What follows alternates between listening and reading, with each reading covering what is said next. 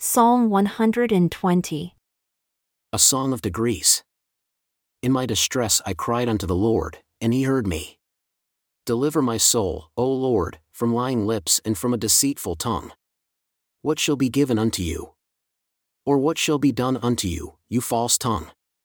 Sharp arrows of the mighty with coals of juniper.